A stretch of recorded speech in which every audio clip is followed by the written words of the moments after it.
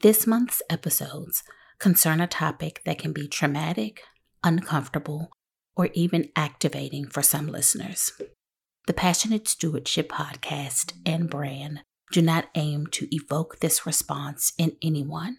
Instead, we want to bring education, awareness, hope, and healing to anyone who is a victim and survivor of domestic violence.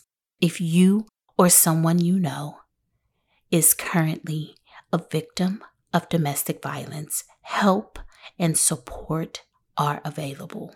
Please call your local domestic violence response organization or contact the National Domestic Violence Hotline at 1-800-799-7233. The call is free and confidential, and someone is available to support you 24/7, 365 days a year.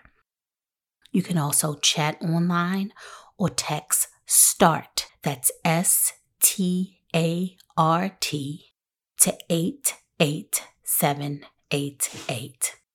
I hope you enjoyed today's episode.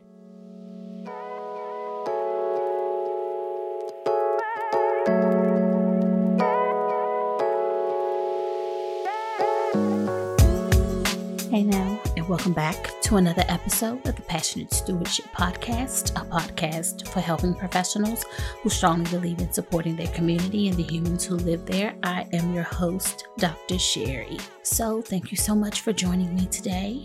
I hope you are taking care of yourself after these episodes. It is Domestic Violence Awareness Month. It also is Breast Cancer Awareness Month. If you are a lady out there with some tatas or a man, I hope that you are doing your self-check at home. I hope you are making your mammogram appointments because they are very, very vital for our health. So please make your appointments. If you are nervous about those appointments, take someone for that support. Now, they can't go to the back with you, but make sure you take someone for that support system. So a couple weeks ago, we started our discussing the areas of the power and control wheel.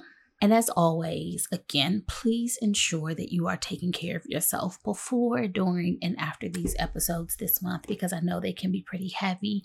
And this is our last episode for the month of October. So I hope that you've been doing some radical self-care, because this information can be heavy and it can even be activating for some listeners. So I hope that you are taking care of yourself.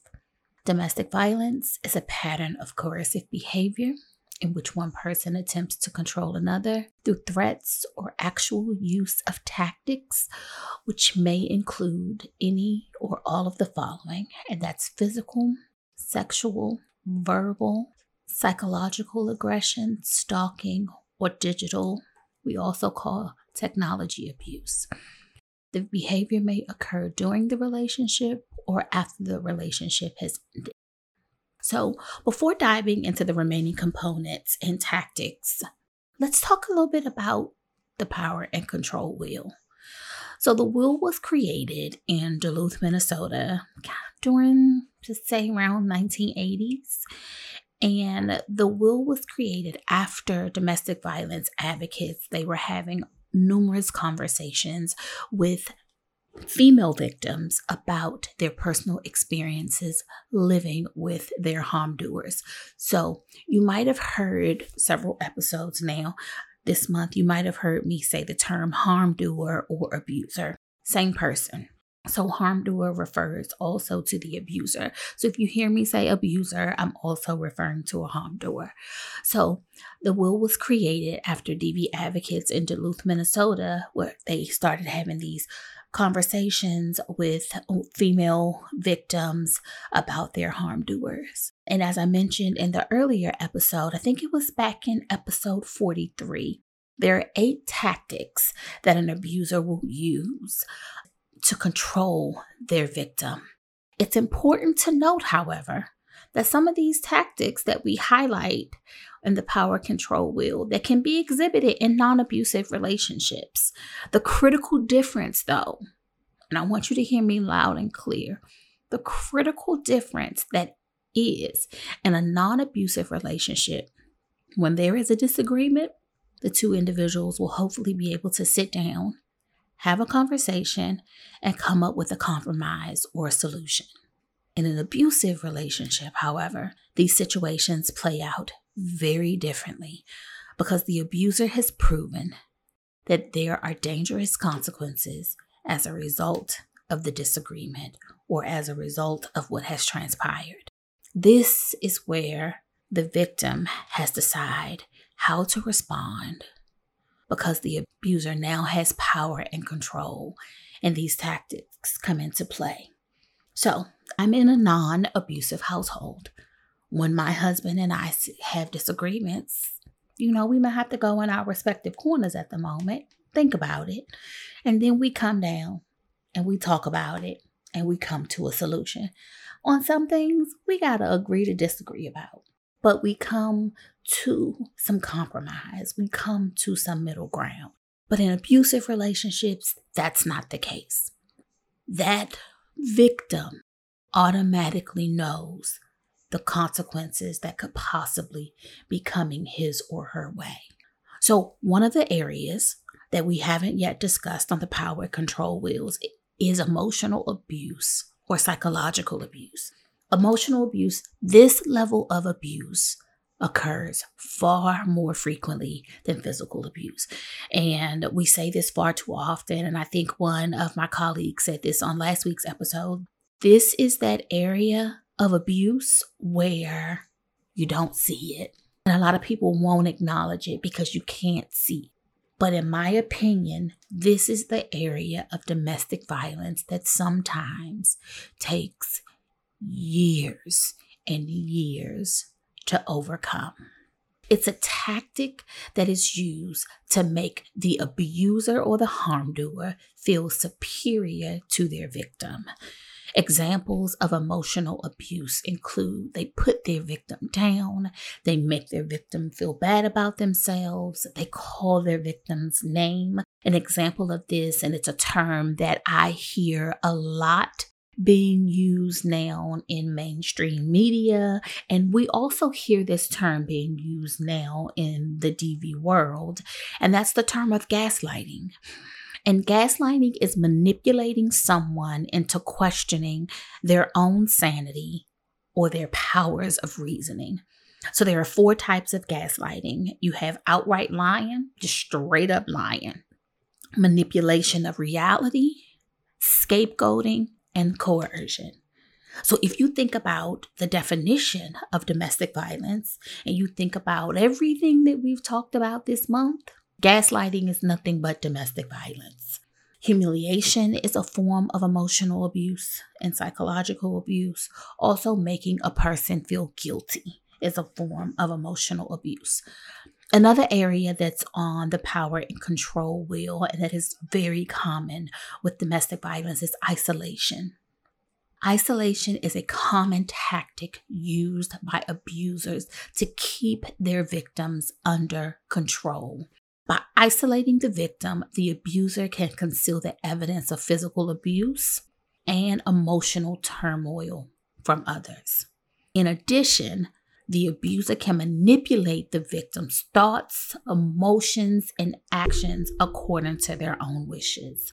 The abuser may also use isolation to control their victim's thinking, the way they feel about things, their behaviors, and this also makes it even more difficult for them to seek help or leave that abusive situation. During isolation, the harm doer will limit the victim's outside involvement with anyone, especially those in their inner circle. The harm doer will use their own jealousy to justify their actions. Well, I love you so much, I just don't want to share you with nobody.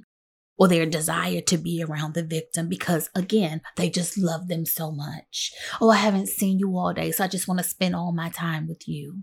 This behavior is why many victims haven't seen family in years because their harm doer prohibits them from seeing family or talking to friends or seeing friends. And they just cut all ties because they know if they do, there will be consequences to themselves, or there could be consequences for their family and friends. They choose to isolate out of fear. And this is why they sever ties with loved ones, out of fear, not just for themselves, but oftentimes fear for their loved ones. Intimidation is another form of power and control that harm doers will have over their victims. Intimidation is a common tool, especially when they have a history with their victims. The purpose of intimidation is to make the victim feel powerless and unable to do anything. And most of the time when there is that history with that victim, they know their harm doer. So even the mere sound of something loud will make that victim flinch, or the sound of their voice could make that victim flinch. And the harm doer knows and uses this to their advantage to gain control over their victim. In addition to intimidation, harm doers will also destroy property, abuse pets, or if there are any weapons in the home, they will show their victims their weapons. And if they have this level of control over their victims, out of the safety for themselves, they will comply. Next is minimizing, denying, and blaming. When a harm doer engages in minimizing, denying, and blaming, they shift the responsibility of the abuse that they have committed, that they have done to their victim, and now they downplay it. Or they not just downplay all of it, or they downplay the severity of it, or they deny it even took place at all. One of the tactics that we see all of these in our office, but one of the tactics that we are seeing a lot is using children. And that's one of the tactics that's on the power and control wheel. Perpetrators of harm doers, they often manipulate their victims by using their children to make them feel guilty. They know without a shadow of a doubt that their children are the most precious thing to them, and they will do anything to protect them. So suppose a victim manages to escape an abusive situation. In that case, the perpetrator may use the children to harass the victim, like during visitation, or do things like tell your mother I said this, or tell your father I said this. In some cases, the harm doer may even threaten to take the children away, or I'm going to take you to court for full custody, or during the visitation exchange, not show up to the exchange site, not return the child. We see these horrific things happen to our victims, both male and female, far too often. And the final tactic on the power and control wheel is the use of male privilege by the abuser. Now, don't get it twisted. Perpetrators of harm, they do not discriminate based on gender when using this tactic. So a harm doer can be a female and a harm doer can be a male. I want to make that very clear. Abusers are not just men. Abusers are also women. However, male perpetrators or male abusers or harm doers, they tend to treat their victims as subordinates rather than equal partners. They often make unilateral decisions and expect the victims to comply regardless of their own wishes or even their own desires. During this tactic, the harm doer may adopt a dominating persona, like they're the master of the household. And they dictate the roles of what a woman should do in that household and what a man should do in that household. So in essence, that harm doer, that abuser, they control everything. And if you are a victim of domestic violence and this is your life and you are not ready to flee, you are going to do any and everything you can do in those moments to try to minimize the harm to yourself and even to your children and even to your pets sometimes. Unfortunately, we see it too often that even when you try to do everything to minimize those things, sometimes that's not even enough. So as human service providers, we are essential to supporting victims and survivors of domestic violence. I cannot stress that enough. We provide the immediate and the long-term assistance to support victims and survivors regain control of their lives. We provide support in various ways. And when I say we, I'm not just referring to what I do or what the organization that I provide leadership to, what we do. I'm talking about we as a collective. I'm talking about every single social worker, every single human service professional that is under the sound of my voice or out there in the world that provides services to victims and survivors of domestic violence. We are so essential to these amazing men and women. We are so essential. And so we can support these men, women, and children in a number of ways. Because one of the things that we do in our office, and this is the rub that we have with a lot of our community supporters sometimes, or a lot of our community partners sometimes, is that when a victim is in it, she has or he has no power and control. Their autonomy has been stripped from them. So when they come into our offices, our number one goal is to give them power back, give them the choices, and support them in what they want to do for their lives. Now, the hard reality is sometimes what they want to do, we don't agree with. But we lay all of the options out for them. We lay a smorgasbord of options for them. And we allow that person to make that decision, what is best for her or him and their children. Because I am a strong believer that they know what's best. Because everything in their home life has been dictated for them. So as human service professionals, it's important that we provide safety and crisis intervention. Provide that immediate safety planning, that we provide emergency shelter if you're able to, that you have a crisis line, that you are available 24/7 to provide that support. Because a lot of times a person might not be ready to flee. They might just need somebody to talk to on the other end. They just might need to hear a caring voice that just listens and maybe just lays out some options for them. Many times, and I think we might have said this on last week's episode, many times we have individuals come into our office and they will let us know upfront, I'm not ready to go. I just want to know what my options are. I just want to know what's available. And as much as we want to say, but you can stay right now, that's not our place. And we let him or her know this is what's available to you when you're ready. We also let them know, it's also important with that safety and crisis intervention that you let them know what legal services or what legal obligations are involved, and that, you could connect them to law enforcement. It's all that empowerment and emotional support is so important. It's important that we provide survivors with emotional support in a non-judgmental environment.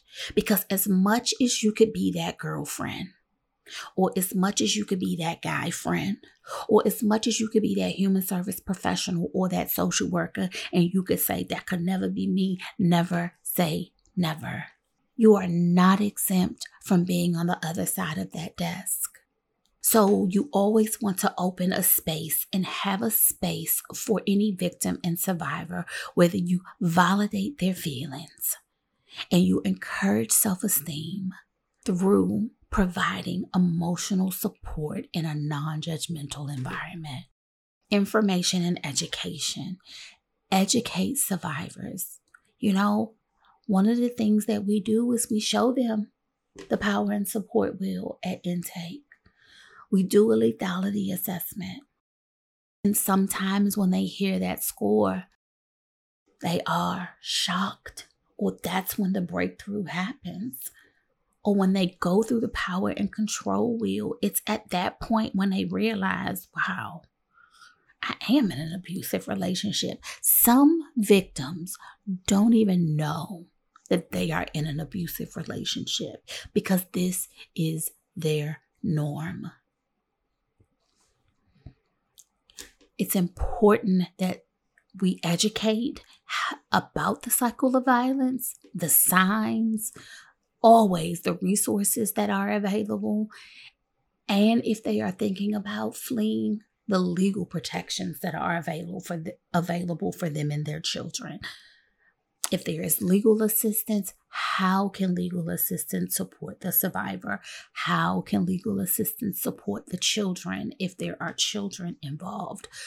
What that looks like going to court, what custody issues look like, what will court appearances look like, what does navigating that legal system, what does it even look like? Housing and economic, that economic stability. Because that victim, whether it be a male victim or female victim, oftentimes that abuser or harm doer governed all of the household finances.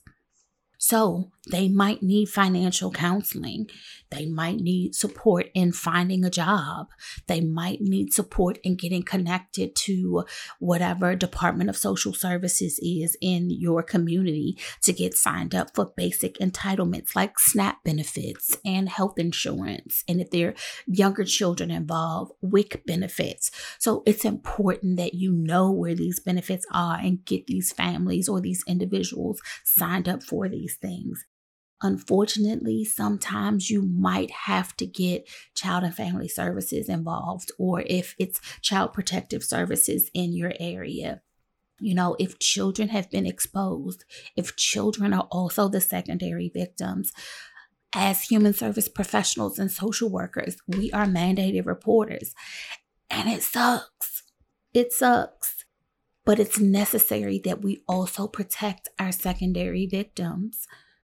Because a lot of times these secondary victims, they can't even speak for themselves. So it's important that you support the children who have been exposed to the abuse, who have been exposed to the abuse. If you are an agency that provides counseling, see if your therapist provides also counseling to children. What would that process look like? Address the health and well-being of the entire family. That harm doer might have never allowed that victim to go to the doctors for any of her injuries, for any black eye, for any broken rib, for anything. She may not have had her yearly checkup because he didn't want her out. He didn't want her to see a doctor. These are important things that you need to know. So if she needs to be connected to medical, if she needs to be connected to mental health, as human service professionals and social workers, we need to be present for those things. Advocacy and case management. All of this is a part of advocacy and case management. Develop individualized safety plans, because the reality is that even if she flees, there is a good chance that they may return. And if they do, ensure that there is a safety plan in place. Always have community resources. One of the biggest things, though, is the cultural competency and sensitivity when it comes to domestic violence. And I say this because culturally, this shows up very different. And yes, domestic violence is wrong in my eyes, regardless of what culture you are in, regardless of what color you are, what race you are, what ethnicity what you are, what God you serve, what religion, what denomination you are. If it's wrong, it's wrong.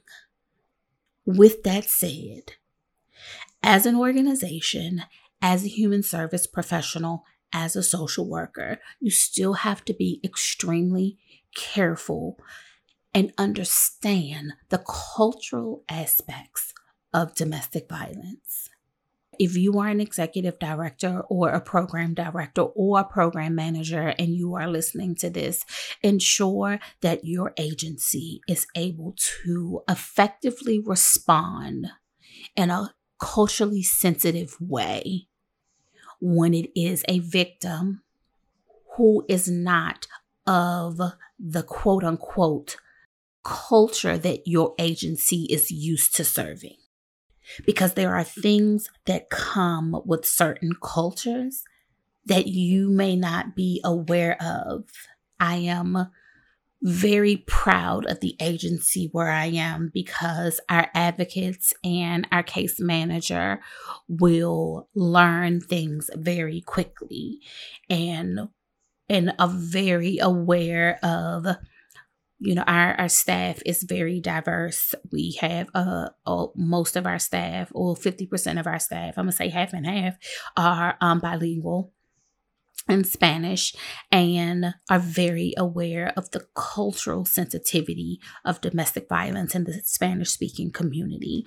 We also have other culturally sensitive topics that come up that are not Hispanic related, but that are other related to other cultures. I'm trying to say this without disclosing too much, but that are related to other cultures that we have had to learn in the past, I'm going to say 3 months. And I think we handled it very well. It was a struggle, but we handled it very well, acknowledging that in certain cultures, men are dominant. And it showed in these cases. And we had to be culturally sensitive about it, or even for our clients that come in and they are very religious. And, my pastor told me to just pray it away, or they told us to just come to church and they'll pray for us. So we always ensure that we are culturally responsive to meet the diverse needs of all of the clients that come through our doors. And this goes into always ensuring that education and training is going on within the agency. For North Carolina, NCC-ADV, which is the North Carolina Coalition Against Domestic Violence, they provide amazing free training. And in NC-CASA, which is the North Carolina Coalition Against Sexual Assault, they also provide amazing training. And then follow up and long-term support is really, really important. It's important because, remember, isolation. So a lot of times our victims come in and they have been isolated, so they haven't talked to family or friends in so long. So they are reestablishing support systems. You can become that support system within boundaries for that client. And I think it's really, really important that that client knows that you are that support system for him or her and their children. Each case involving a survivor of domestic violence should always be approached individually by human service providers and social workers, because it's not a one-size-fits-all. Everybody's needs are differently, and you have to approach each case or each client or each individual differently. However, you must approach each person with compassion, each person in a non-judgmental tone, and each person with support. The support provided should be tailored to their specific needs and circumstances. The primary aim should be to empower the survivor to make the decision that is best for them and their family, and to give them the autonomy to make the best decisions for their lives and their well-being. It is crucial to understand that every survivor has unique needs and challenges which is why this is not a one size fits all. That's why a personalized approach is so essential for delivering, effective and impactful support, long-term support for victims of domestic violence. And domestic violence it's a community issue. So if you feel like that is not happening in your neighborhood, don't get it twisted. Don't get it twisted. It happens to those that you would least expect for it to happen to. So I thank you so much for opening up your space for this much needed conversation this month. Again, every episode this month was dedicated to my beautiful sister friend, Rhonda Nixon. Rhonda, I miss you so much. And we will continue to push forward and make you proud in this fight, this forever fight against domestic violence, and making a safe space where all victims can come and feel seen and feel heard. So as always, radical self-care is healthcare and kindness is free. So do me a favor, be kind to someone today. I love you so much for listening. Until next time, bye.